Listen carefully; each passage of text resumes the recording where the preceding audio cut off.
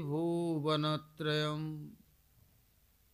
जय श्री कृष्ण चैतन्य दयाल प्रभु नित्यानंद श्री अद्वैत गदाधर श्रीवासादि श्री गौर भक्तवृंद हरे कृष्ण कृष्ण कृष्ण हरे हरे हरे राम राम राम हरे हरे। बोलो श्री गुरु जी महाराज की जय, गुरु परंपरा की जय, अनंत अनंत कोटि वैष्णव वृंद की जय, सपार्षद गौरहरि की जय, गौर नित्यानंद प्रभु की जय, जय जगन्नाथ बलदेव सुभद्रा सुदर्शन जीव की जय, भक्त विघ्न विनाशन कारणी सिंहदेव की जय, भक्तराज प्रहलाद महाराज की जय, सर्व विश्वव्रता गिरिराज गोवर्धन जीव की जय, गोविंद गोपीनाथ मदन मोहन जीव की जय, ब्रजमंडल धाम की जय, ब्रजवासी भक्तवृंद की जय, ब्रजेश्वरी मदेश्वरी प्राणेश्वरी श्रीमती राधा रानी की जय, ब्रजदेवीगण की जय, हरिनाम संकीर्तन की जय, समवेत गौर भक्तवृंद की जय। जय मध्याचार्य शुभ तिरुभाव तिथि महामहोत्सव की जय, तदीय तिथि पालनकारी भक्तवृंद की जय, समवेत गौर भक्तवृंद की जय, गौर प्रेमानंदे हरि हरि बोल।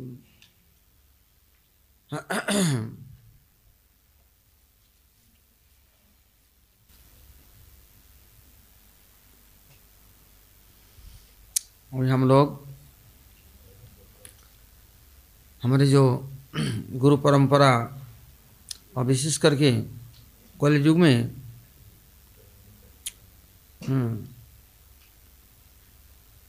शास्त्रों में निर्देश दिया, विशेषकर व्यासदेव जी ने, संप्रदाय विहीना जे मंत्रास्ते विफला मता। तो यदि संप्रदाय के अलावा कहीं से मंत्र दीक्षा ले लिया तो साधन करना बेकार जाएगा, कुछ फल नहीं मिलेगा। श्री ब्रह्म रुद्र सनका वैष्णवा खिति पावना। श्री संप्रदाय, ब्रह्म संप्रदाय और रुद्र संप्रदाय, श्री ब्रह्म रुद्र सनक सनातन संप्रदाय चतुष्संग। तो श्री संप्रदाय में आचार्य रामानुज आए कलियुग में, ब्रह्म संप्रदाय में मध्याचार्य आए और वर्तमान में रुद्र संप्रदाय में जो आए सनक वो लोग विष्णु स्वामी, और इधर विष्णु स्वामी के संप्रदाय वल्लभाचार्य आए, और उधर चतुष्सन के संप्रदाय में निम्बादित्य आदि जगत के कल्याण के लिए आविर्भूत हुए हैं, ऐसे कहा जाता है। नहीं, शास्त्र का ये निर्देश है।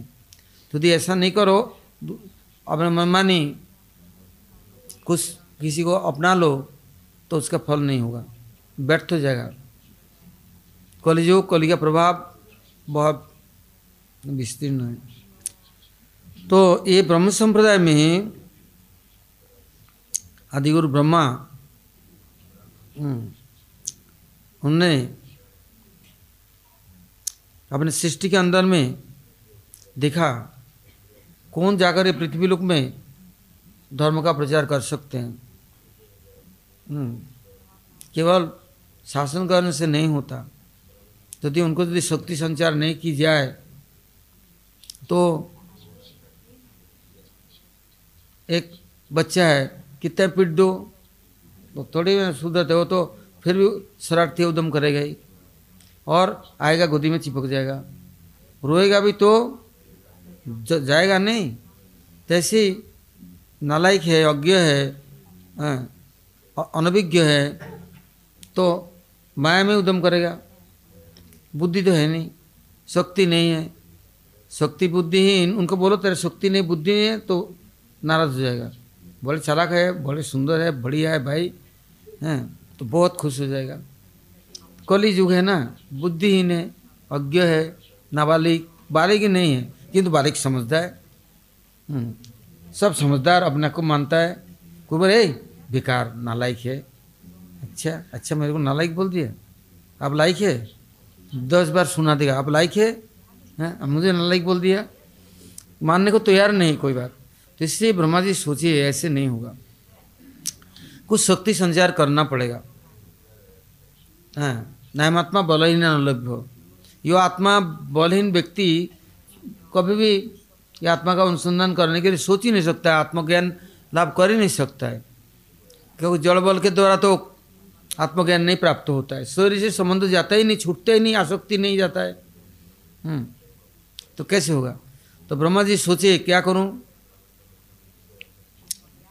तो व्यासदेव जी से सलाह की, क्यों व्यासदेव जी जगत में विस्तार किया, भक्ति का, ज्ञान का, धर्म अर्थ काम मुख्य का, सब चीज़ परमार्थ अर्थ सब कुछ उन्होंने प्रचार प्रसार कर सिखाया, शिष्य बनाया और सब जगत को फैलाया। किंतु उनसे सलाह किया क्या करना चाहिए, तो उन्होंने बतलाया जीवों के शरीर में 5 तत्व है, खेती जल पावक गगन समीरा पंचरचित या अधम शरीरा, 5 तत्व है। उसे मुख्य है प्राणवायु, वायु के बिना मिट्टी नहीं रहने से चल जाएगा, अग्नि नहीं रहने से भी चल सकता है, यदि आकाश नहीं रहे तभी चल सकता है, जल नहीं रहने से भी कुछ समय चल जाएगा, किंतु यदि वायु नहीं रहे तो मूर्त काल भी नहीं रह सकता। फिर समाधिस्थ होकर के 1000 साल रहते हैं।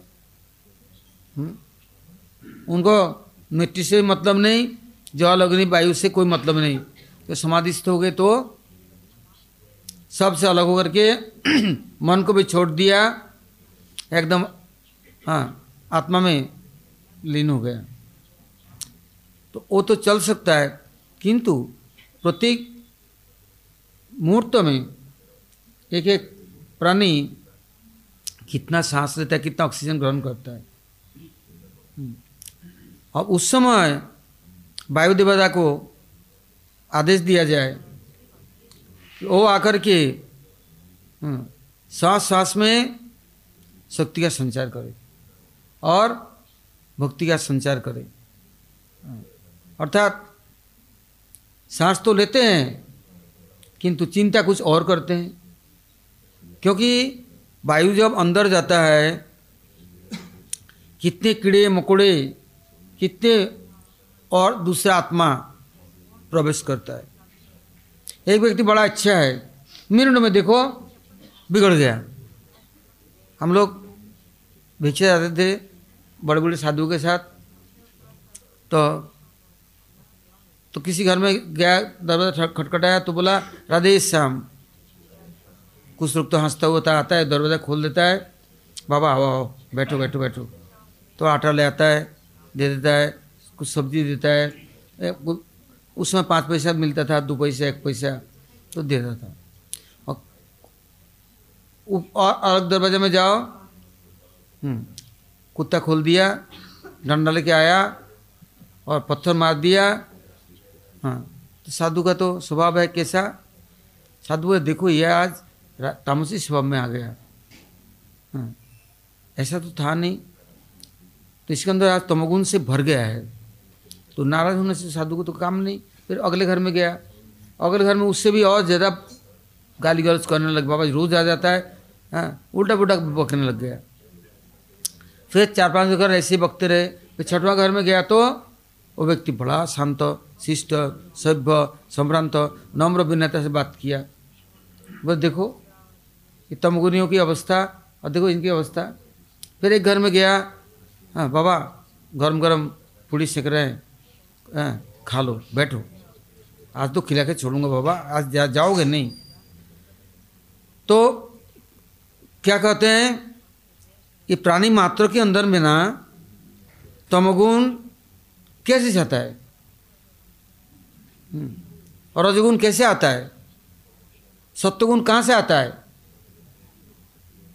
कृष्ण कहते हैं ध्येयतो विषयान पुंस, विषय का ध्यान करा, जस्यजत संगति पुंस सदैव मणिवत्स सतद्गुण सकुलोद्धि तत्वधिमान सजुधान्यव संश्रय।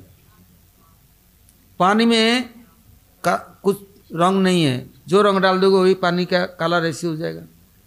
तो जीव स्वच्छ है, निर्मल है, किंतु यदि विषय का ध्यान किया तो धीरे धीरे धीरे धीरे उसका संग होगा, क्योंकि दिन रात चिंता करते हैं विषय की, ऐसे बुद्धि होगा, रंग जाएगा, ऐसे वृत्ति हो जाएगा, तमगुण भर जाएगा, रजगुण भर जाएगा।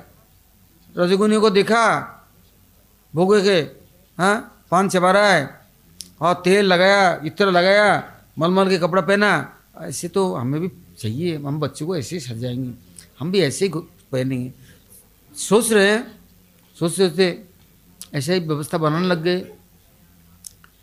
तो कहते ये जो सांस प्रश्वास ग्रहण करते जीव हैं, तमगुनी व्यक्ति के पास गया और वहाँ जैसे कहते हैं ना पॉल्यूटेड है, क्या है पॉल्यूशन, क्या है बैक्टीरिया छा गया, साफ नहीं कर सकता, उपाय नहीं है, कार्बन है, कितने कितने बात करेंगे। किंतु जहाँ जंगल है साफ सुथरा है, शुद्ध है वातावरण, नदी है शुद्ध है, तो ऐसे ही जो जीव प्राणी मात्र तमगुनी जगह में रहेंगे तो कहते ग्रामो राजस्व उच्यते तामस दूतस धनम, और क्या बतलाया वनस्तु सात्विक वास मत निकटनस्तु निर्गुणम। यदि वन में जाओगे तो सात्विक है, और खेल तमाशा जुआ पाशा सट्टा जहाँ पर ठेका लगता है दारू की, नशेबाज, वो तामसिक स्थान है। वहाँ पर ऐसे ही वातावरण, ऐसे बैक्टीरिया, ऐसे जीवाणु कीट सांस सांस में अंदर प्रवेश करेगा, वहाँ जाने से तमोगुण आएगा ही। और ग्राम में जाएंगे तो रजोगुण बढ़ेगा। एक से एक होड़ करता है, एक ने पगड़ी बांधा तो 4 मीटर की, मैं 10 मीटर की पगड़ी बांधूंगा, मेरे पगड़ी सबसे मोटा और बड़ा होना चाहिए। उससे 4 मीटर की बांधा कैसे बांध दी? हाँ, और यदि रस्म पगड़ी होता है, कोई बाप दादा मर गया तो रस्म पगड़ी होता है, तो उस समय तो कितने कपड़े चढ़ाए जाते हैं, और उसमें उड़िया में बोलता है नेत्रधटी। राजा जिसको सम्मान करता है वो अपने हाथ से पगड़ी बांध देता है और उनको तिलक कर देता है, बड़ा सम्मान होता है उसका। क्या नेत्रधटी पहना दिया राजा ने, पहनावा हो गया। तो तामस ऐसे राजस्व ग्रामोच्यति, ग्राम में सबके अंदर एक सा वृत्ति है, वहाँ ऐसे ही सांस सांस में ऐसे ही बैक्टीरिया कीटाणु अंदर प्रवेश करके ऐसे ही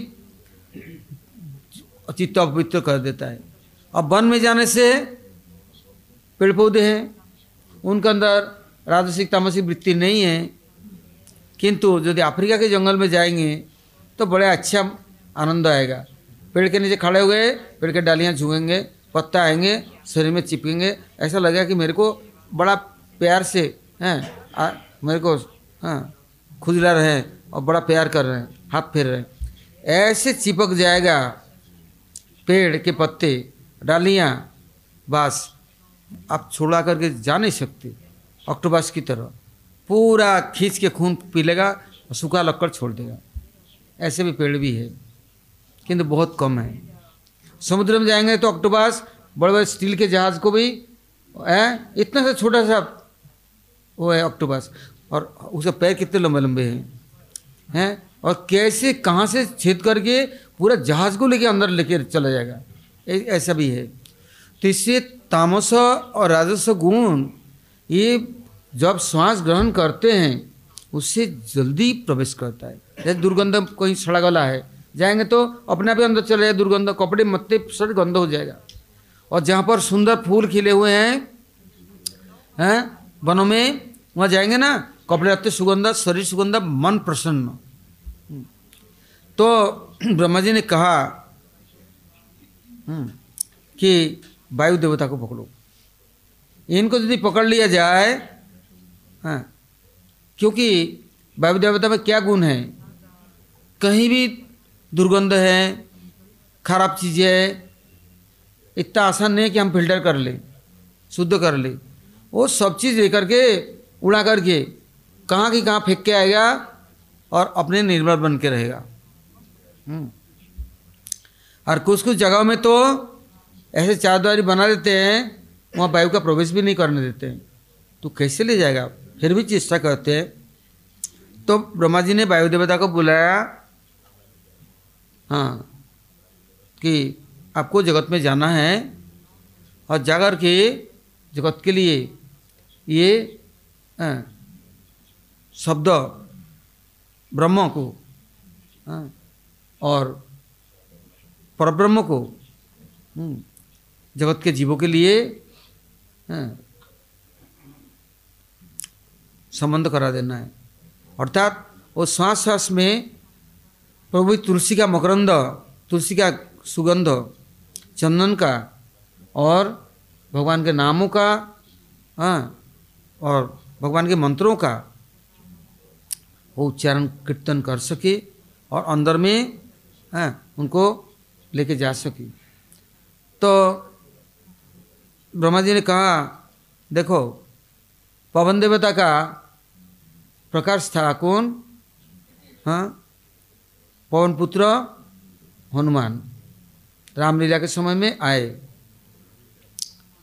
और द्वापर युग में कौन आए? भीमसेन। तो उनको बोला अब जाओ, यदि मानेगा तो बढ़िया है, नहीं मानेगा तो भीमसेन के हाथ में गदा है। और जो हनुमान है, हनुमान तो लंका ढाई बिल्कुल विरोधी तत्व रहेगा तो उनको जला के खाक कर डालेगा, छोड़ेगा नहीं किसी को, और नहीं तो पूछ में बांध के पटक करके कोई और करे आएगा। किंतु राम नाम करना पड़ेगा।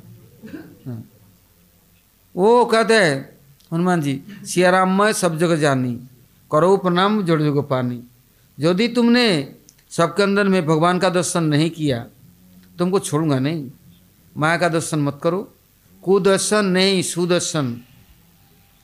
तो बड़ा भारी स्वभाव बैठा, मीटिंग करा कलियुग के जीवों के लिए, कलियुग जीवों के लिए ब्रह्मा जी ने उपाय सोचा। पवन देवता, वायु देवता को, हनुमान को और भीमसेन को, बस तीनों को एकत्रीभूत करके मध्य के भट्ट, कैसे वहाँ पर पाजुका क्षेत्र है, परशुराम जी की तपस्या स्थली है। तो महाराज ने वहाँ का 100 घर ब्राह्मण अनंत पद्मनाभ की सेवा के लिए उन्होंने व्यवस्था कर दी कि इस स्थान में पवित्र स्थान, परशुराम ने बहुत दिन तपस्या किया, और वहाँ तुंगभद्रा नदी वहाँ से प्रकट हुए। पास में केलडी है, शंकराचार्य का प्रधान मुख्य स्थान शारदा पीठ, वहाँ पर उन्होंने तपस्या किया। और इधर में धर्मस्थलम है, धर्म का विचार करने के लिए जब महाराज स्वयं पृथ्वीलोक में आकर के बैठते हैं। जैसे जमलोक में जगह ही नहीं है, और जो जेल यदि भर जाए तो क्या करा जाएगा? नज़रबंदी करके वहीं जेल बना के रखना पड़ता है। तो उस नरक में जगह नहीं होता है ना, तो धर्मस्थलम में आकर के धर्मधर यहीं विचार करते हैं। धर्मस्थलम में किसके विचार होता है? नरक में तो पापियों के विचार होता है। और जो ज्ञान पापी होता है, जैसे मिनिस्टरों को यदि जेल में देना है ना, तो ऐसे थोड़ी ना ये जो सड़े हुए जेल में देंगे, उनको तो बांग्लो देना पड़ेगा, सेवक देना पड़ेगा, और पेपर देना पड़ेगा, टीवी देना पड़ेगा, और उनके खान पान रसोईया देना पड़ेगा। तो मिनिस्टर भाई उनका जेल भी ऐसे ही होता है। तो ऐसे ही साधुओं का जो विचार होता है ना, ऐसे ब्रह्म राक्षसों का, ब्रह्मज्ञानियों का, तो उनके लिए जेल वहाँ नरक में नहीं, यहाँ ही पृथ्वीलोक में धर्मस्थलम है। वो विशाल धर्मस्थलम है। वहाँ के जाके देखो, धर्मस्थलम में कभी गए तो तो क्या देखेंगे तुंगभद्रा नदी में इतना मछली है, एक मनुष्य से बड़े बड़े, और वो लोग इतना पानी में स्रोत जा रहा है तो एक साथ में 500, 1000, 2000, 10,000 है, पुलिस लगे हुए गार्ड, उनको कोई इतनी छुएगा नहीं। छू के आप स्ट्रोक करो, खिलाओ उसको, हाथ से खाएगा, उछल कर ऊपर आ जाएगा, खा करके नीचे चला जाएगा पानी से, सीढ़ी से, हैं, किंतु कोई बोल नहीं सकता कुछ उसको, बोलेगा तो छोड़ेगा नहीं है। क्यों? वो साधु सब मर मर करके मछली बना है। क्या पराया अन्न खाता है ना, कमाईता तो है नहीं, मेहनत तो करता नहीं है, तो पराया अन्न खा के हैं, हरिद्वार में मरे तो कौवा होगा, वाराणसी में मरेगा तो बिजार होगा, हैं, और वृंदावन में मरेगा तो बंदर होगा, हैं, और वो मायावादी जितने मरेगा तो मछली होगा। क्यों? मायावादी और मछली, और बाबा जी बंदर हैं, और वहाँ वाराणसी में बिजार बौ है ना, बौ बिजार हैं, और बौ इधर बंदर, और वहाँ मायावादी मछली, और हरिद्वार में काँव काँव काँव काँव करता रहता है तो कौआ बनेगा, हैं। तो इनका विचार कहाँ होगा? धर्मस्थल में।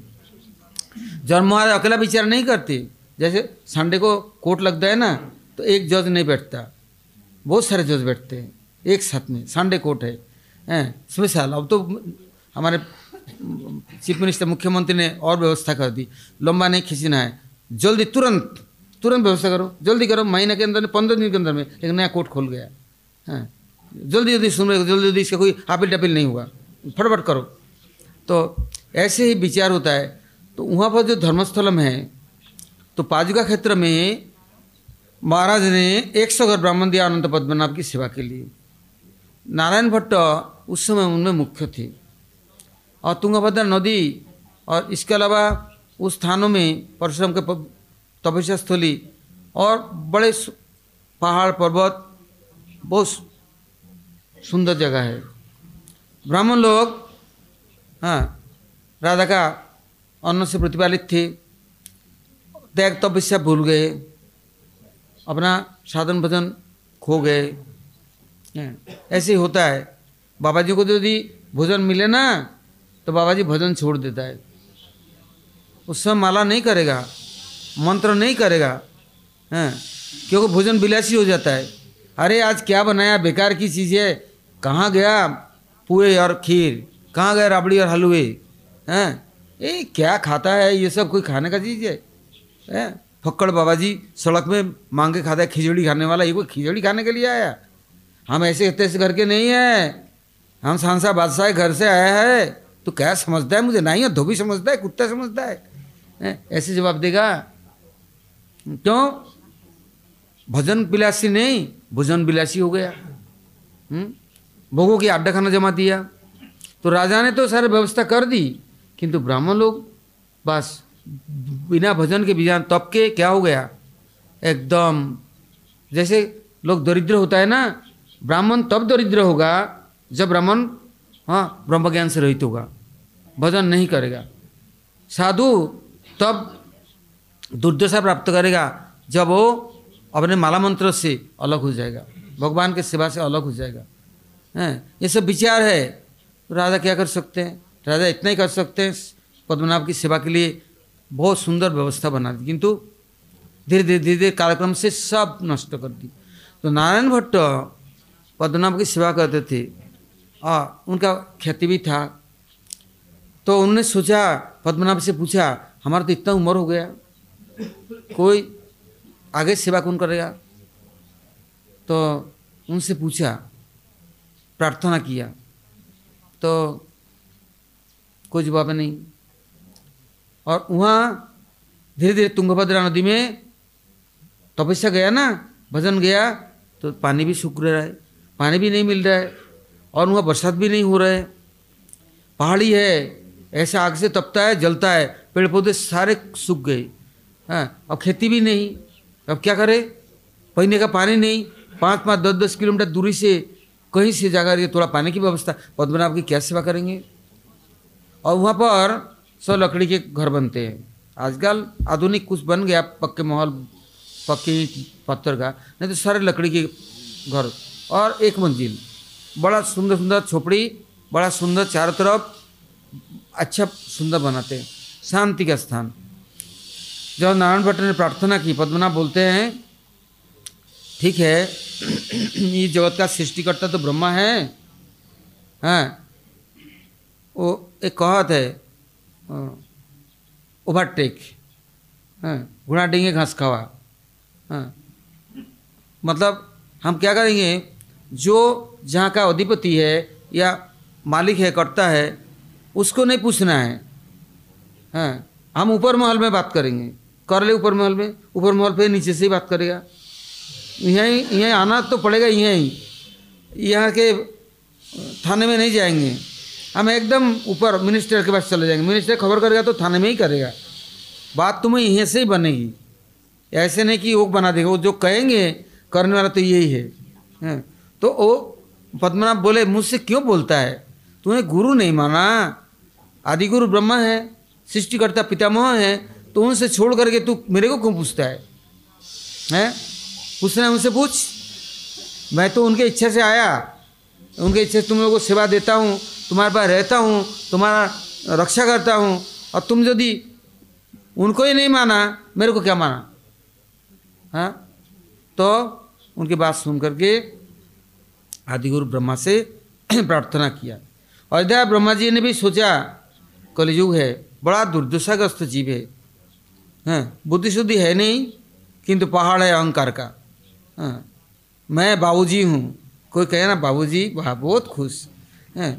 यहाँ तक कि अंदर में जाएंगे ना, रिक्शा वालों को बाबू नहीं कहेंगे ना तो बात नहीं करेगा आपसे, ए बाबू तो बात करेगा, नहीं तो बात नहीं करेगा, और नहीं तो कहेंगे अक्का बहन तो बात करेगा, तो दीपक अक्का नीलू थोड़ा पानी दे दे बहन, तो खुद रिक्शा करेंगे बाबू बाबू तो बात।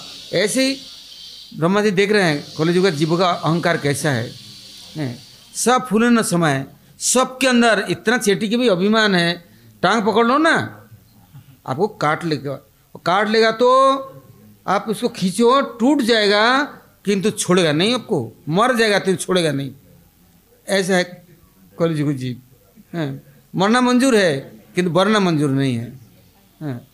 तो उस समय जब बोला तो नारायण भट्ट ने तपस्या किया, अर्थात ब्रह्मा जी की आराधना की।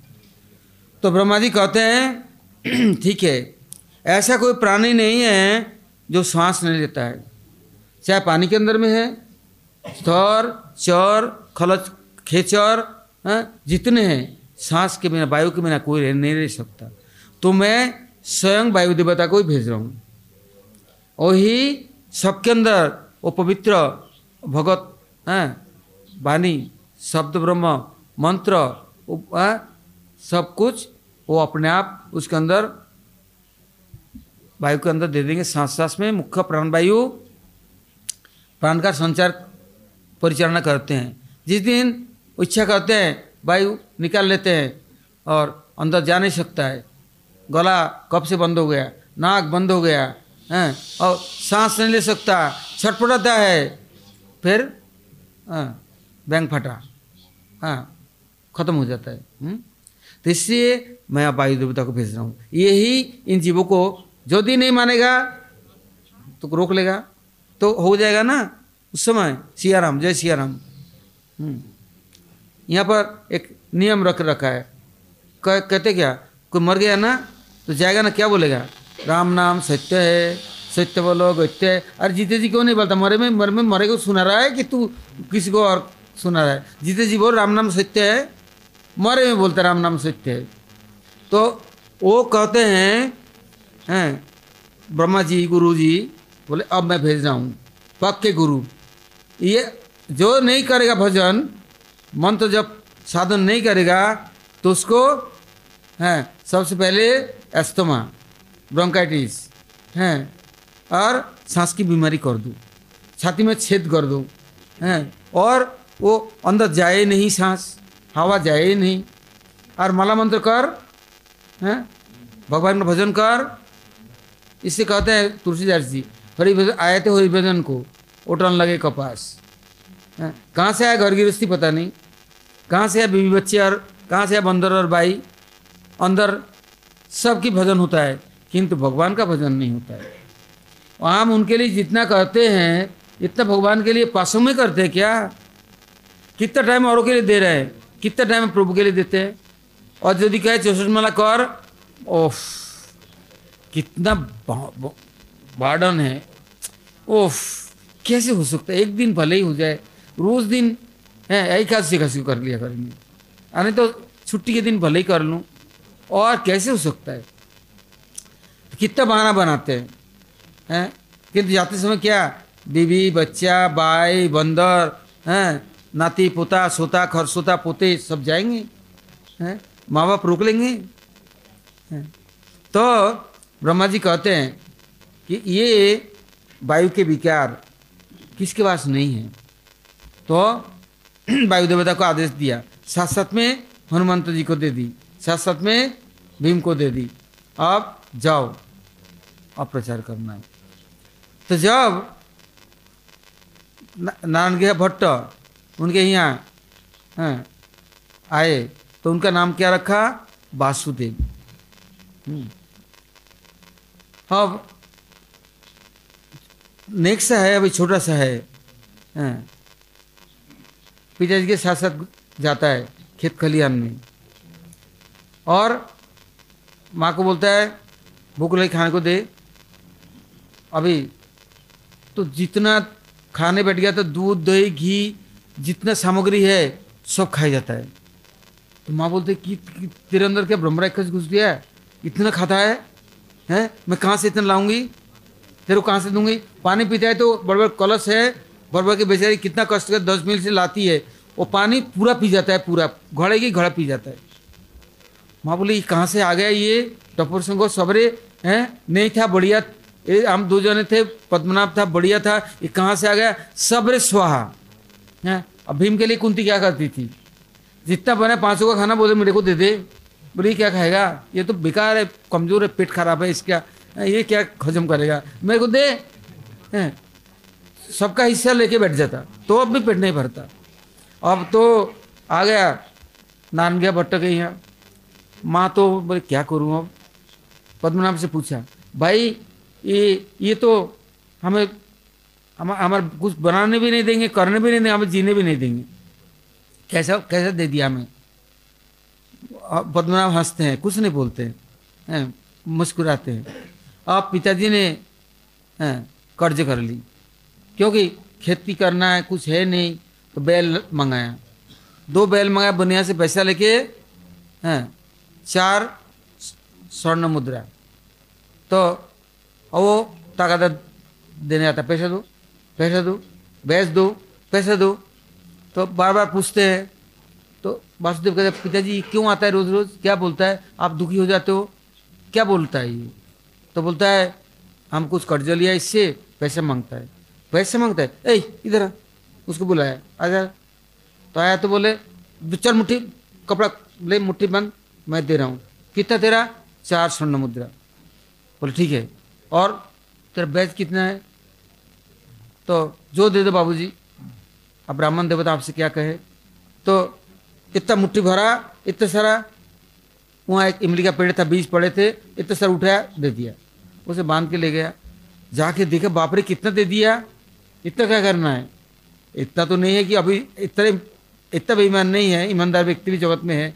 वो लौटाने के लिए आया। नारायण भट्ट कहते हैं अरे भाई किसने दिया? तो आपके बेटे ने। अरे कहाँ से लाया? बोले मांगने आया। मांगने वाले को तो देना चाहिए, बिना मांगे मोती मिले तो मांगे तो क्या नहीं मिले, तो इसे ले जा। तो नहीं मेरे को नहीं चाहिए, मैं 4 5 6 ले लूँ, 10 ले लूँ और बाकी दे दूँ। और माँ पानी लेने जाती है बहुत दूर। तो माँ को बोलते इतना तकलीफ क्यों उठाती है? पर क्यों? बोले भगवान पद्मनाभ बैठे हैं, उनके चरणों में गंगा है, तेरे को विश्वास नहीं है? बोले भाई हम यदि जानते इन बातों को, हाँ, तो हम परेशान क्यों होते। उन्होंने क्या किया, वहाँ पहाड़ है, पहाड़ की चट्टानों को ऐसे खोद रहा है और फेंक रहा है, फेंक करके पद्मनाभ के सामने ही सुंदर कुंड बना दिया। अब भगवान पद्मनाभ के चरणों से झर कर गंगा जी आकर के भर गया। बोले देख आए कि नहीं गंगा है? विश्वास नहीं है। आप अभी भी यदि जाएंगे नीलमाधव में, वो पहाड़ के ऊपर नीलमाधव है, और वहाँ जाएंगे ऊपर, उनके चरणों में इतने से गड्ढा है और सब से भरा है, और नीलमाधव का कमर से लेके कपड़ा गीला है। वहाँ से गंगा उतर कर सप्त गंगा चारों तरफ बहती है। ऐसे ही वो जो कुंड पद्मनाभ का चरणामृत गंगा जी का बना दिया एकदम पास में ही, पहाड़ खोद करके, इतना सुंदर। ऐसा सुंदर जल तो पृथ्वी में कहीं होगा कि नहीं पता नहीं। कैसा दूध के समान सफेद। आप स्नान कर लो, पान कर लो, रस्सी बना लो, कभी गंदा होना नहीं। हजार हजार लोग भी, ज़्यादा बड़ा नहीं, हमारे नाट मंदिर का आधा होगा इतना है बस। उसी में सीढ़ी पहाड़ का। अब तो माँ कहती है इतना पानी कब तक रहेगा? बोले कभी नहीं सूखेगा। आज कितना हजार साल, कितने सालों हो गया हैं, इतना पानी कभी सूखेगा नहीं। फिर पिताजी को बोलता है, पिताजी देखो मैं ना संन्यास लूँगा और प्रचार करूँगा, और सारे मायावादियों को, शंकराचार्य के सबको मैं हराऊँगा और सबको अपने शिष्य बनाऊँगा। तो पिताजी बोलते हैं ऐसा बकने से थोड़ी ना होता है कुछ। बोले देखो पिताजी, मैं जो कह रहा हूँ सत्य कह रहा हूँ। हाँ, तो बोले देख, सूखे लकड़ी से कोई भी पेड़ उगता है? बोले अच्छा ये बात है, लो मेरे हाथ में, आपके हाथ में छड़ी है ना, ले लिया, गाड़ दिया। बोले देखो यदि पेड़ हो गया तो, बोले तब मैं मानूंगा। बस पत्थर है, पहाड़ है, लकड़ी है, सूखी उनके डंडा, हाँ गाड़ दिया, हरा भरा पेड़ होकर इतना बड़ा हो गया, इतना हजारों साल हो गया। जाएंगे ना तो शायद 10-20 हज़ार लोग इसके अंदर नीचे आ गए, बैठ गया तो तब भी कभी नहीं पड़ेगा, इतना बड़ा पेड़ हो गया। अब बोलता है अब तो मैं संन्यास लूँगा। बोल पैर पढ़ने के लिए तो क्या पढ़ना है बोलो? तो वहाँ पर पाजुका क्षेत्र से उडुपी थोड़ा दूरी, शहर दूर है, शहर में उन्होंने पढ़ने की व्यवस्था कर दी। तो वहाँ जैसे गुरुकुल में बच्चों को देते हैं पढ़ने, दे दिया। दूसरे दिन देखने आया, उनके गुरुजी बोलते हैं भाई ये तो हमें भी पढ़ा दिया और बच्चों को सब कुछ पढ़ा दिया, सिखा दिया, अब हम इनको ही पाठ करने के लिए, पढ़ाने के लिए हम उनको आचार्य बना दिया, शिक्षक बना दिया, वही पढ़ाएगा लिखाएगा सब कुछ करेगा। मैं उनके पास में हमारा कुछ सिखाने के लिए नहीं है, हम उनसे ही सीख रहे हैं। तो बोले हमारा सब सीखना हो गया। फिर बोले अब क्या करेंगे? बोले मैं अब संन्यास लूँगा। उम्र कितना है? 8 साल में शंकराचार्य ने संन्यास ली और ये 12 साल उम्र है। और आकर के जहाँ पढ़ाने के लिए भर्ती कराया गुरुकुल में, बस वहाँ अब कथा करने बैठ गए। और एक दो नहीं, 10-20 हज़ार लोग, इतना बड़ा स्थान, सब कथा सुनने आ रहे हैं। पिताजी नारायण गया भट्टो आया लेने के लिए, देखने के लिए, सब लोग विरोधी हो गया। ये हमारे आचार्य गुरु हैं, इनको यहाँ से नहीं ले जा सकते हैं। हाँ, और झगड़ा करने लग गए, किसी तरह से उनको वहाँ से हटने नहीं दिया। पिताजी चले गए और कुछ दिन बाद फिर आया, बोले देखो मैंने संन्यास ले लिया, अब मैं घर भी नहीं जाऊँगा न किसी का बनूंगा। तो जिस वहाँ एक अनंतेश्वर मंदिर है, वहाँ का जो मायावादियों के एक गुरु रहते थे, उनसे उन्होंने संन्यास ले ली। अच्युत वृक्ष, उसे संन्यास ले लिया। ले करके अब गुरुजी को अब पढ़ाने लग गए, अर्थात जितना पाठ पढ़ाना है सब। ऐसे पाठ पढ़ाया, गुरुजी बोले भाई अब हमें दीक्षा दे दो, शिष्य हम तुम्हारे हैं। अब जितने कभी बौद्ध लोग आ गए, कभी जैनी आ गया, कभी मायावादी लोग, एक से एक शंकराचार्य, पहले शंकराचार्य, दूसरे शंकराचार्य, जितने आए वो सबको हरा दिया, सबको शिष्य बना लिया। अब बोले मैं अब प्रचार में जाऊंगा। क्या किया? हाँ, पहले ब्रह्मसूत्र का भाष्य लिखा, महाभारत का तात्पर्य लिखा, गीता का भाष्य लिखा, हाँ, श्रीमद् भागवत का भाष्य लिखा। किंतु जहाँ ब्रह्ममोहन लीला आया, कहते गुरु का कोई ब्रह्मा जी का मोहन नहीं होता है, हाँ, उसका टीका नहीं किया, एक अक्षर नहीं लिखा। गुरु जी ने क्या किया नहीं किया ये मेरे विचार योग्य नहीं है, उसका आलोचना नहीं कर रहा है, नहीं किया आलोचना। ब्रह्मा जी ने मोह हो गया ना, तो वो गाय को चोरी कर ली, बछड़ों को चोरी कर ली, छिपा दिया, परीक्षा करने कृष्ण को, ये प्रसंग उन्होंने पूरा छोड़ दिया। और कहते ऐसा नहीं, गुरु के ऊपर गुरुगिरी करना है। अब पूरा लिख करके कुछ शिष्यों को लेकर के बद्रिकाश्रम पहुँचे। बद्रिकाश्रम में जाकर बद्रीनारायण का अभिषेक किया, आरती करा और वहाँ बैठ गए। बोले मैं पारपोट लिखा, व्याख्या आपको सुनाने आया, आप सुनो। सुनाने लग गए। सुनाते सुनाते बद्रिकाश्रम व्यासदेव स्वयं प्रकट हो गए। प्रकट होकर के देखा, बहुत खुश हो गए।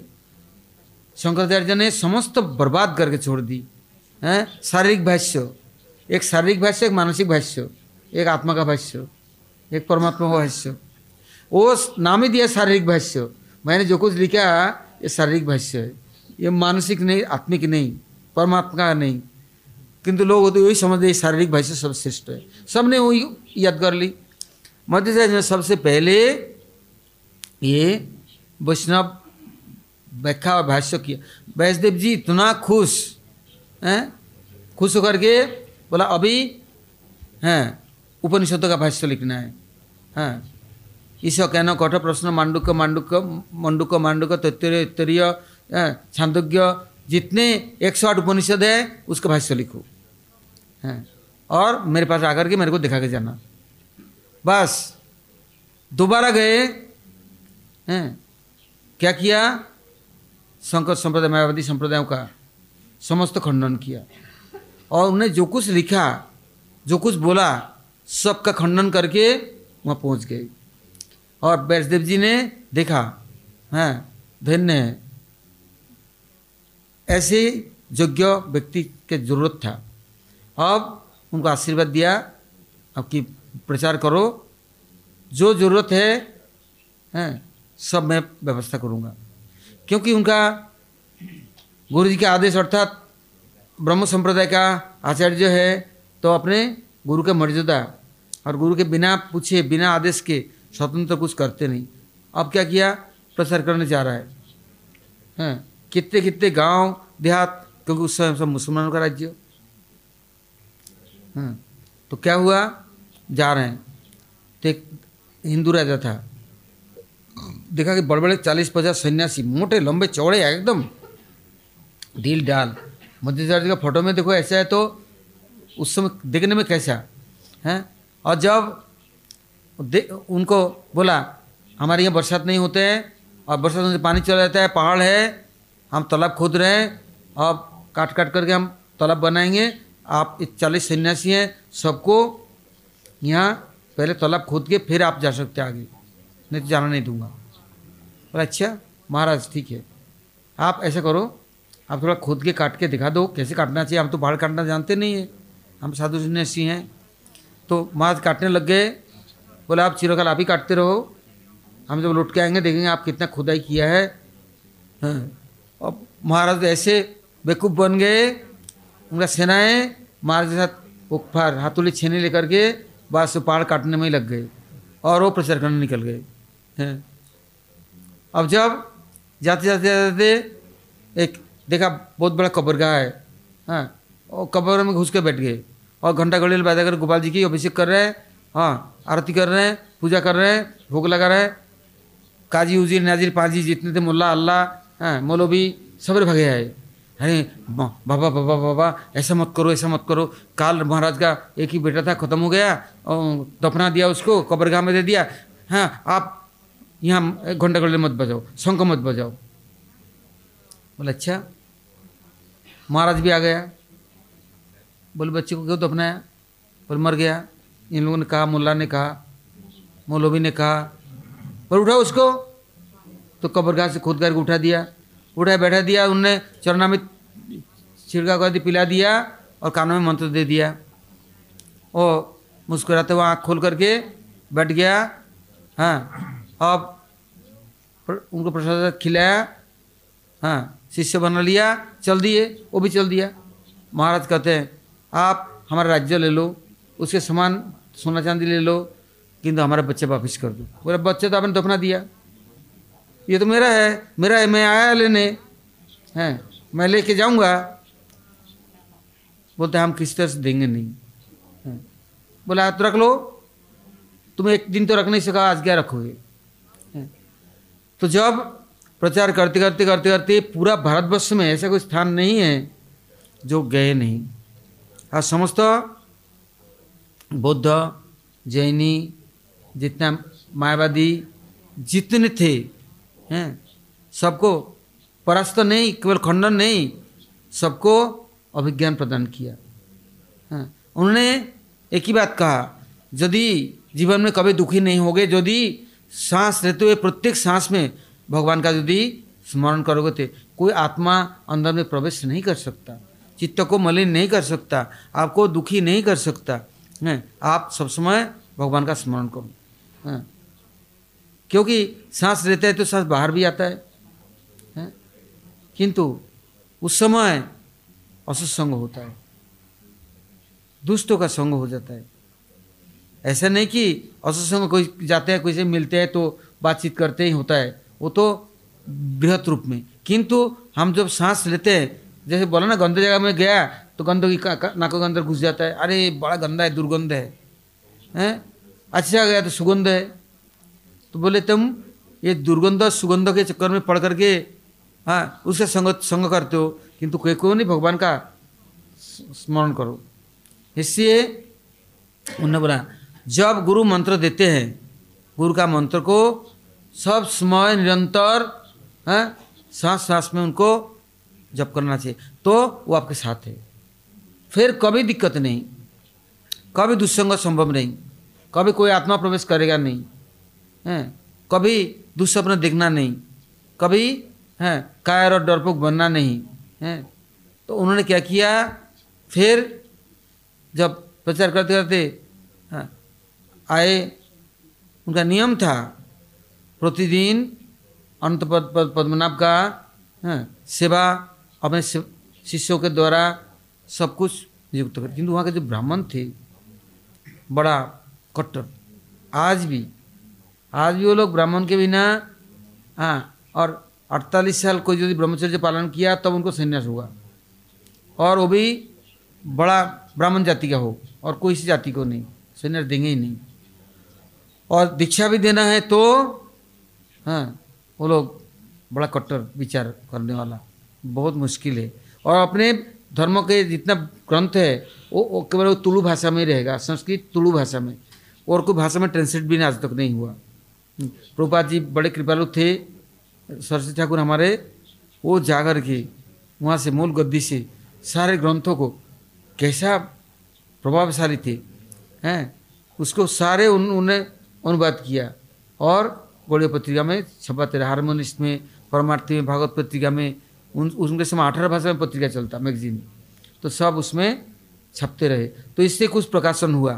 और जब चैतन्य मठ का प्रकाश किया तो 4 कोने में 4 संप्रदाय के चारों आचार्यों को विग्रह, भोग, राग और सब कुछ उन्होंने शुरू किया, और उनके सबका आदेश उपदेश निर्देश सब गौड़ीय पत्रिका में छपाना शुरू की। तो मध्याचार्य जबकि सब सेवाभार दे दी पद्मनाभ की, तो अब उस समुद्र में प्रतिदिन जाते, स्नान करते और वहाँ पर ध्यान करते। क्या हुआ, आज स्नान करने गए तो दिखा बड़ा जहाज आ रहा है, और बहुत दूर से जहाज जा रहा है समुद्र में, किंतु जहाज रुक गया, अटक गया और चले नहीं। तो उस समय देखा बड़े सुंदर तेजस्वी, ऐसा लगता है कि क्योंकि इन दिनों में कुआरे है ना, धुंध है तो कुछ दिखता नहीं है, तो समुद्र में ज़्यादा कुआरा होता है, एकदम अंधकार जैसे। तो फिर भी उन्होंने देखा यहाँ तेज सूरज निकल आया, नौका करके आगे आया आया तो देखा अरे बाबा एक दिव्य महापुरुष है, सन्यासी है। देख करके उनके बाद प्रार्थना किया, हमारे जहाज़ को आप तो सब शक्तिशाली है, आपको हम जहाज़ को खोल दो। तो उन्होंने इशारा किया, जहाज़ तो खुल गया। तो बोले हम आपको कुछ दक्षिणा देंगे। उस समय ये जहाज़ आ रहा था द्वारका से और जा रहा था कोई और, तो उनके यहाँ बड़ा गोपीचंदन था। तो देखा कुछ मांगा, तो बोले तुम्हारे जहाज़ में क्या है? बोला जहाज़ का बैलेंस बनाने के लिए हमने देखा कि कुछ सामग्री इतना में नहीं मिला, तो हम बड़े बड़े गोपीचंदन की डेला रख दिया जिससे जहाज़ का बैलेंस बना रहे। अब तो यहाँ करके अटक ही गया, तो अंदर धंस गया। तो हम अब उसको उखाड़ना चाहते हैं, हटाना चाहते हैं। तो अब आपको तो गोपीचंदन चाहिए, आपको दे देते हैं, वो दे दो। तो बड़े बड़े नौका में करके ले आए। अब उसको उतार के कैसे ले जाए? भीमसेन तो भीमसेन है, हाँ, और हनुमान तो हनुमान, इस कंधे में ले ली, इस कंधे में ले ली, ले करके आए। आते क्या हुआ, किनारे रखा कि नहीं, दो टुकड़ा हो गया। तो एक में से तो बाल गोपाल दधिमंदन दंड पकड़े हुए कृष्ण निकले और दूसरे वरद प्रभु निकले, दो विग्रह निकला। तब उन्हें वासुदेव स्तोत्र पहले से 5 स्तोत्र उन्हें रचना कर चुका।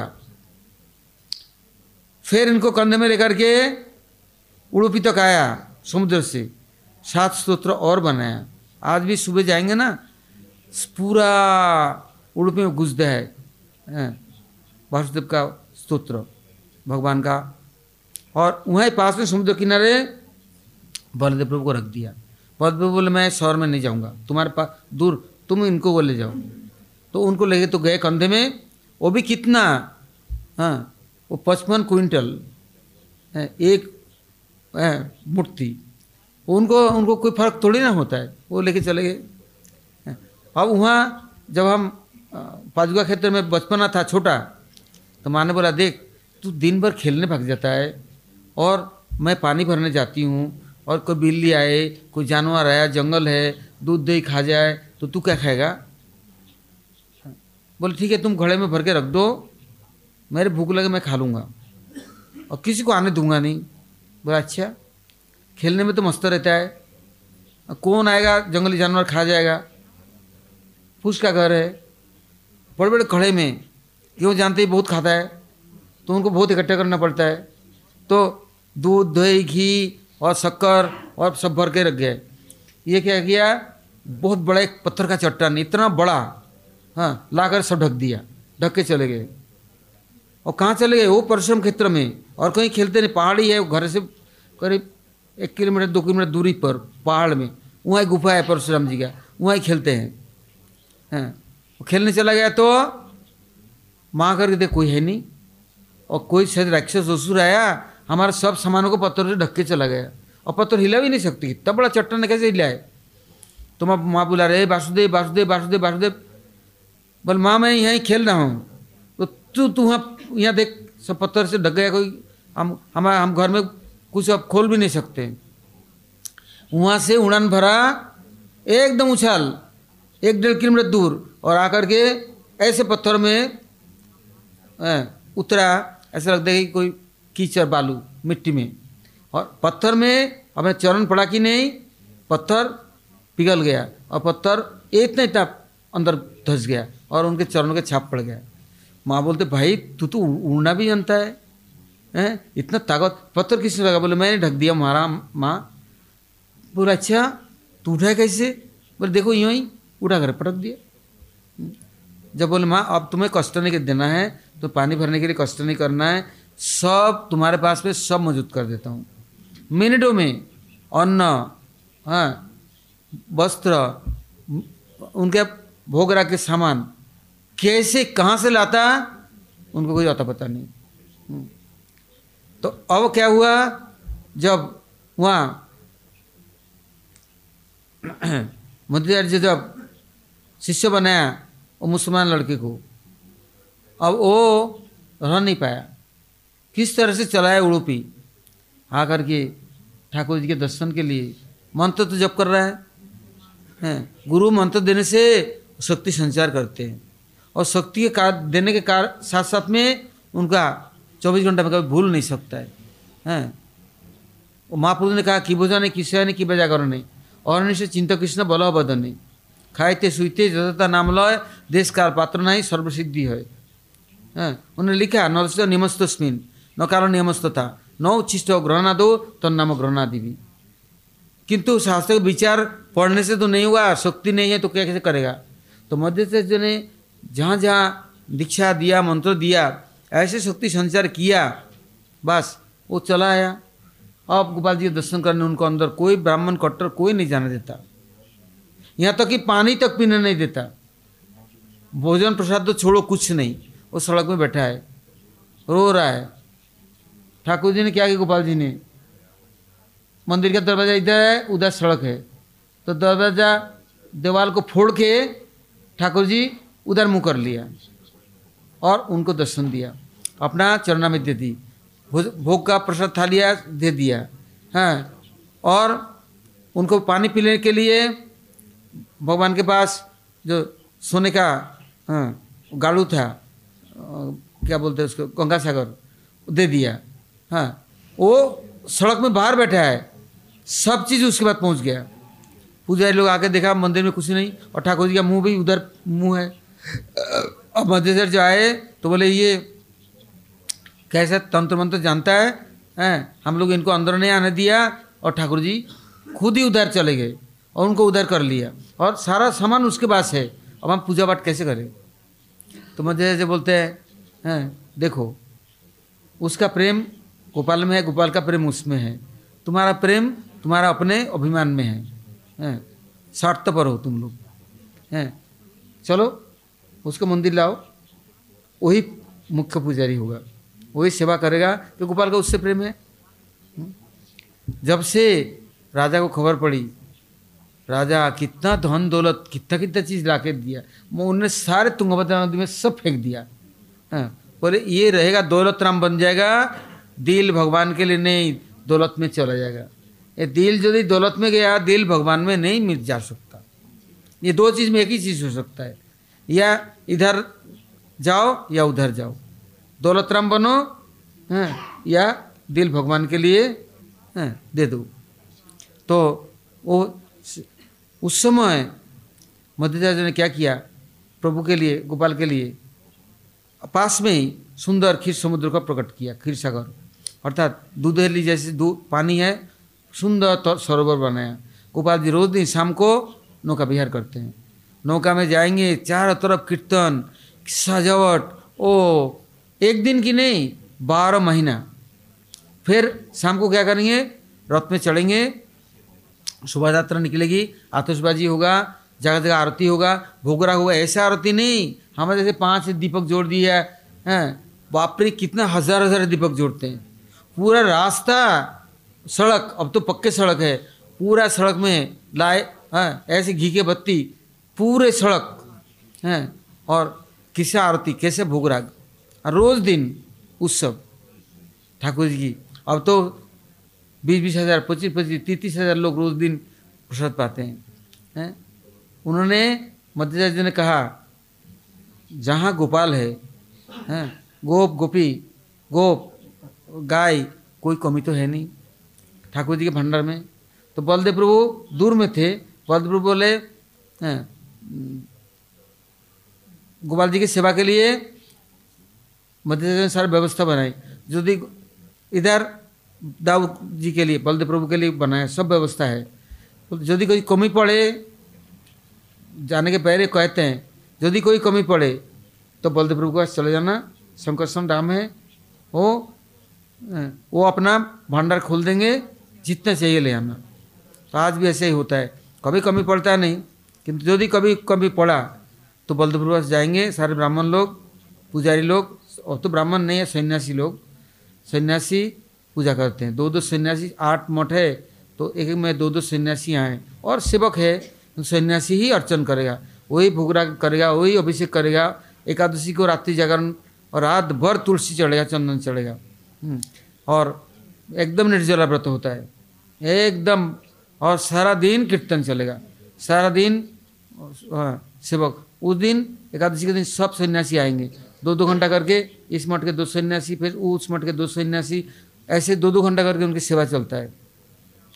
सारे नियम शास्त्रों का कुछ भी तस्मस नहीं। तो कहते हैं मध्वाचार्य जी ने प्रचार करके सबसे पहले वैष्णव शास्त्रों का प्रणयन किया।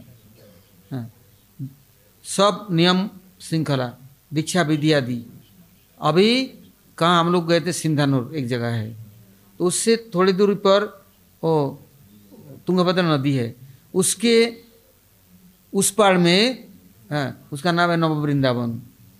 वहाँ उनके आचार्यों की समाधि होता है। मध्वाचार्य का भी ऐसे तो मध्वाचार्य जी की जब आज के दिन में पाठ कर रहे थे तैत्तरीय उपनिषद करते करते देवता लोग पारिजात पुष्प बरसाने लगे उधर, सुंदर सुंदर मंदार पुष्प, और जितना स्वर्गलोक में नंदन कानन में है पुष्प की वर्षा करते करते करते करते ढक गया, इतना हो गया, फिर धीरे धीरे ढक गया, वो तो कथा कर जा रहे हैं।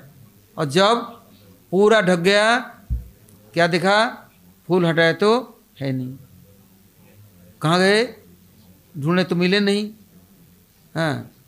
तब उन लोगों ने नव वृंदावन, जहाँ पर तुंगभद्रा नदी के उस पार में, वहाँ वल्लभाचार्य का भी अपना भजन स्थली है। पास में ऋषिमुख पर्वत है, वहाँ रामचंद्र 4 महीना वहाँ वनवास में चातुर्मास्य किया था। वहाँ ही बारी का गुफा है, पास में सुग्रीव का गुफा, पंपा सरोवर, और वहाँ सबरी के स्थान है।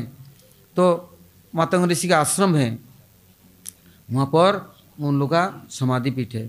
तो आज भी जाने से वहाँ के जो सेवक लोग हैं, उनके जितना आचार्य अप्रकट होंगे, कहाँ उडुपी और कहाँ ये सिंधानूर, नाम भी ऐसे सिंधानूर, वही रेलवे स्टेशन नहीं है।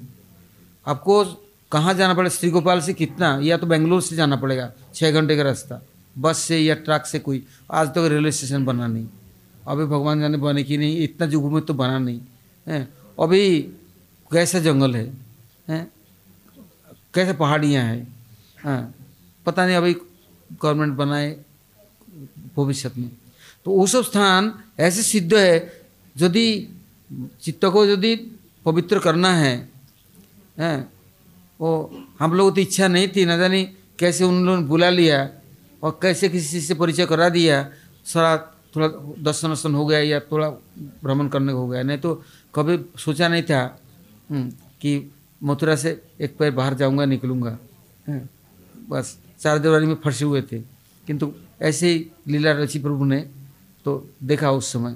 तो वो जो समाधि स्थल है, वहाँ जाकर के विशेष विशेष सौभाग्यवान जी कैसे पार करते पता है, तुंगभद्रा नदी को कोई नौका टोका नहीं है, टोकरी है, इतने बड़े बड़े टोकरी, वही घासों का बना हुआ, बांसों का, घासों का, और टोकरी में 4 आदमी बैठ सकते हैं या 2 आदमी। और उन टोकरियों को कौन पार करता है, सब लड़कियाँ वहाँ के गाँव वाले, देहातों वाले। तो हमारे साथ कुछ लोग थे, प्रेम प्रदीप और रसिक मसीह, ये बोले इतनी छोटी नदी हम तैर के पार कर जाएंगे। इन लोगों ने वो टोकरी में नहीं बैठा, उछल गए वहाँ पानी में। अब जैसे तो भाव और ऐसे ठंडा, गर्मी के दिन होने से क्या ठंडा इतना है, जन्माष्टमी वो एकदम कोलैप्स हो गया। अब तो बड़े मुश्किल से हम लोग को लड़कियों ने उतार करके उस पर, फिर इन लोगों को किस तरह से बचा लिया, नहीं तो हो गया काम। और हमारे वर्तमान जो आचार्य है वो भी पहुँचे थे, और हमारे ब्रजनाथ प्रभु भी पहुँचे थे। वो दोनों बोली लड़कियाँ ढूंढ रही, या टोकरी में हम डूब गए, तो टोकरी भी घासों का बना हुआ, तो उसमें बैठ गए दोनों।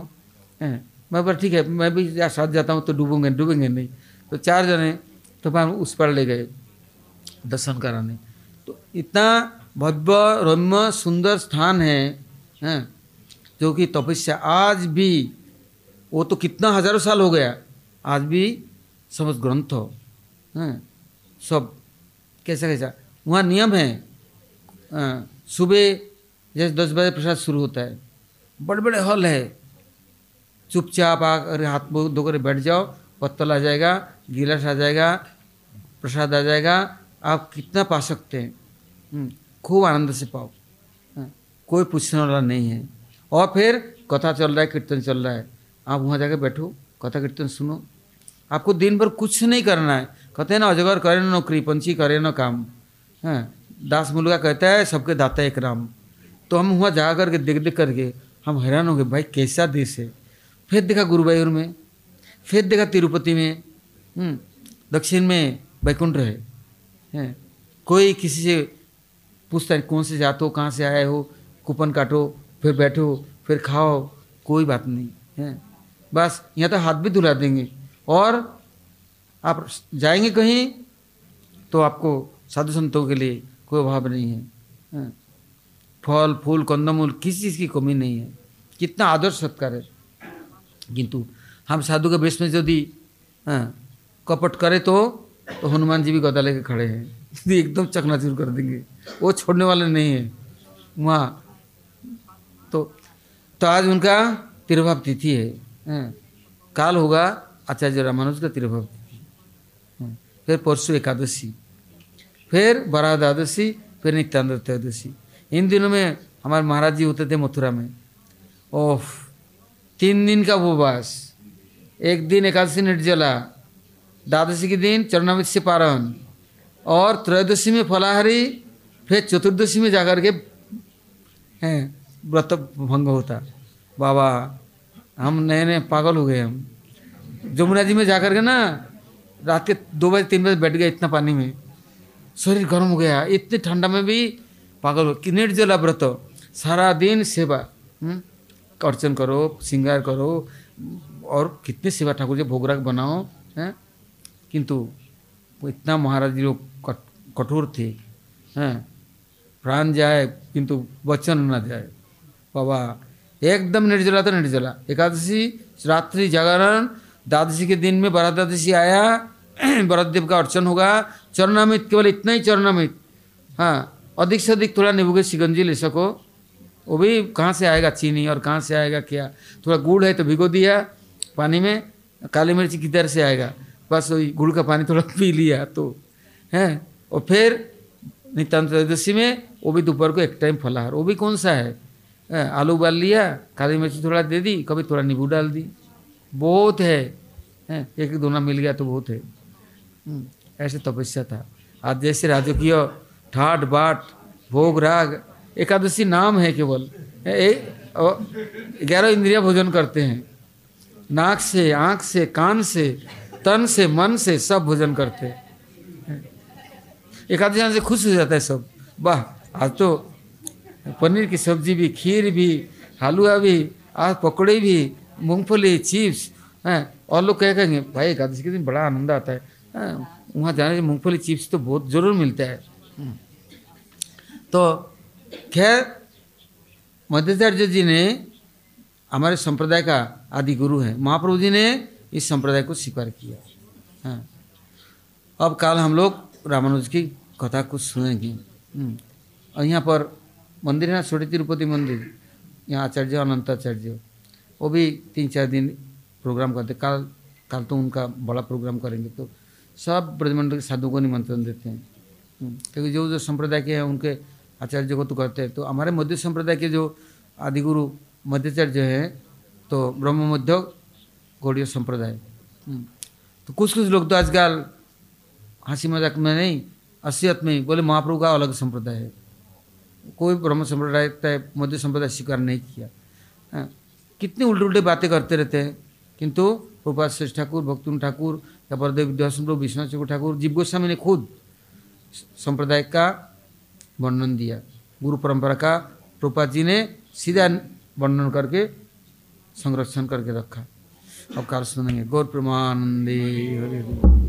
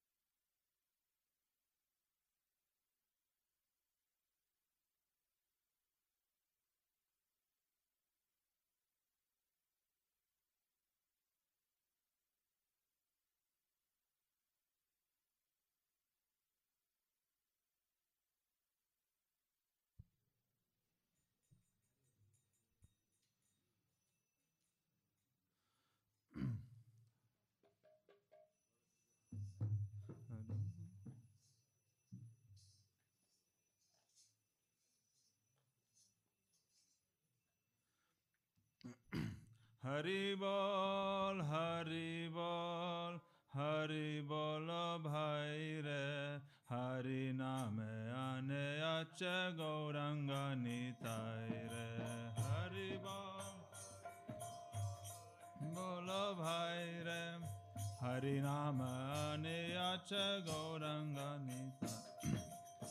Hari bol, Hari bol, Hari bol bhai re, Hari Nam Ani Acha Gauranga Nitai Re.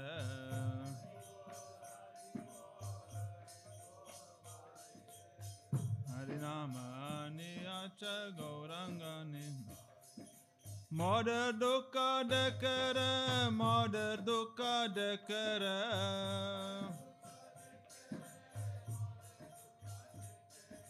Hari Namayane Ache Moder Dukkha Dekere. Haribol, Haribol, Haribol Bairem. Hari Namayane Ache Gauranga Nitaire.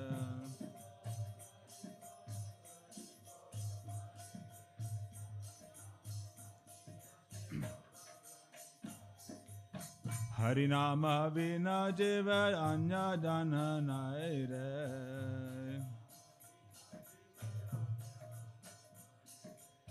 Harinama vina jiva anya dhana naire.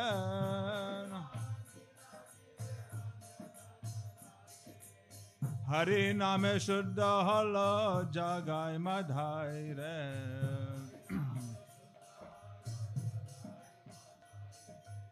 Hari Name Suddhala Jagai Madhaire.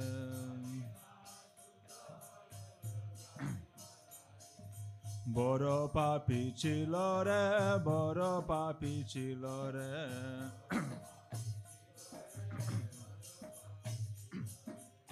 Jaga madhai tar Dubai para papi chilore. Jaga madhai tar Dubai boro papi chilore, boro papi chilore. Hari bol, Hari bol, Hari bol bhairem. Hari Nam Ane Acha Gauranga Nitaire.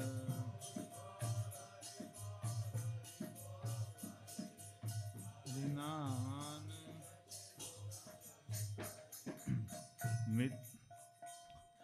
Mitche Maya Baddha Hoya Jivan Kataire. Mitche Maya Baddha Hoya Jivana Kataire.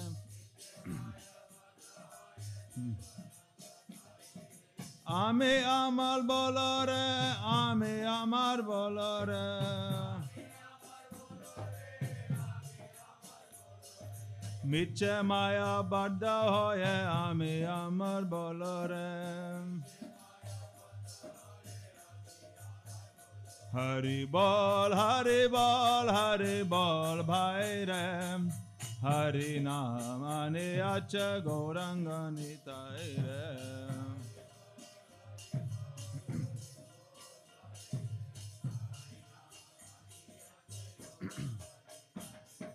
Asha vashe घुरे घुरे आरो kota jaire.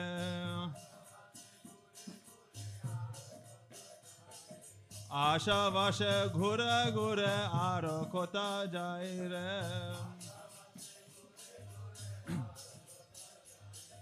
Ashar shesh naire, Ashar shesh naire. Asha vashe घुरे घुरे Ashar shesh naire. Hari bol, Hari bol, Hari bol bhairem. Hari Nam Ane Acha Gauranga Nitaire.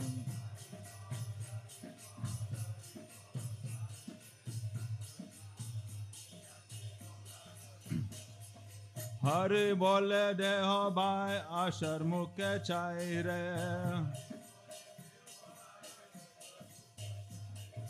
Hari বলে দেও ভাই আশার মুখে চাই রে নিরাশ তো সুখরে নিরাশ তো সুখরে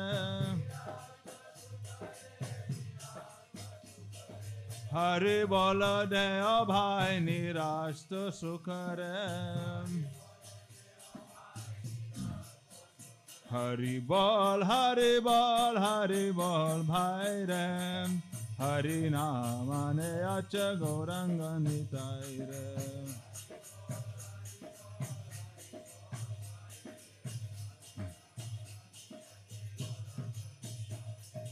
भोग मोक्ष वंचाचारी हरि नाम गाई रे भोग मोक्ष वंचाचारी हरि नाम गाई रे शुद्ध सत्व होये रे शुद्ध सत्व होये रे भोग मोक्ष वंचा शुद्ध भोग मोक्ष वंचाचारी शुद्ध सत्व होये रे हरि बोल भाई रे हरि नाम ने अच गौरंग निताय रे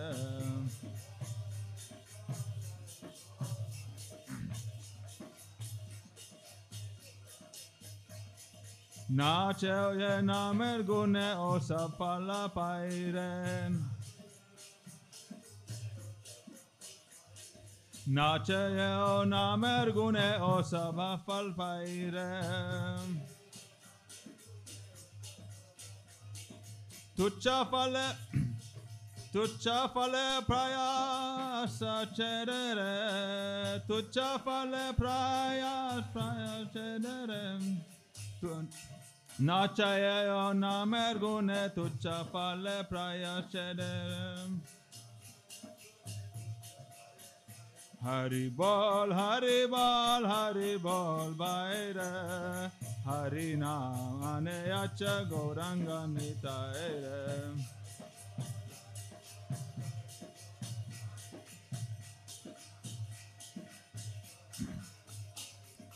विनोद बोले जाय लय नामेर बलाई रे भक्ति विनोदा बोले जाय लय नामेर बलाई रे नामेर बलाई चेरे रे नामेर बलाई चेरे रे विनोद बोले जाय लय नामेर बलाई चेरे रे हरि बोल भाई रे हरि नाम ने अच गौरंग निताय रे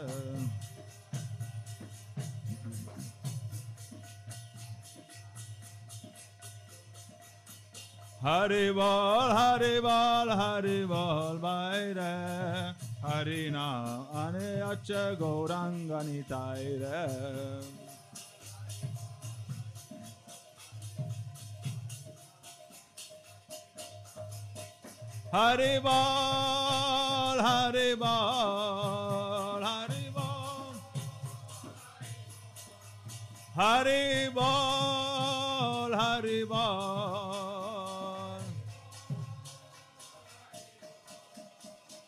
हरि बोल हरि बोल भाई रे हरि नाम ने अच गौरंग निताय रे हरि बोल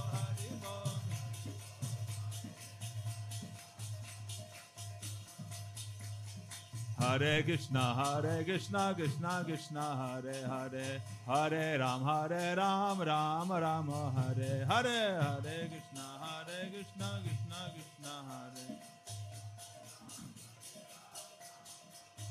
बोला हरे Krishna Krishna Krishna Hare Hare Hare Ram Ram Ram Hare Hare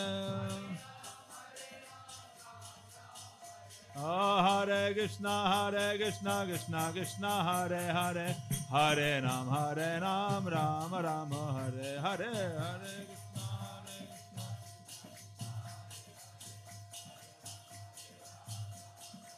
Nitai hai gaur hai, Nitai hai gaur hai, Nitai hai.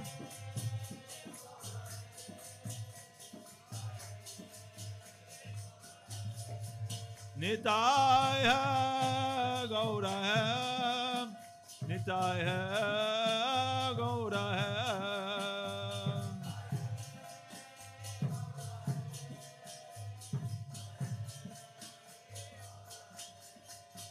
Jai Guru Deva, Jai Guru Deva, Bhakta Bhandav Srila Guru Deva.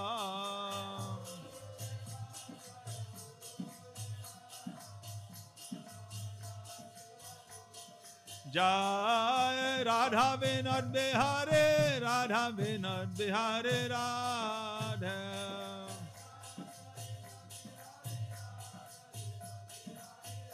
Nitai Gaur Hari Bal, Hari Bal, Hari Bal, Nitai Gaur Hari Bal.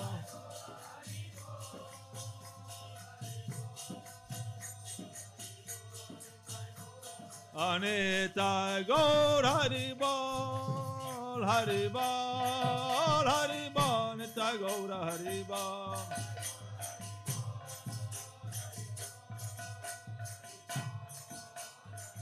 Jai Gaur Premananda, Hare Hare Hare Bal, Jai Gaur Premananda.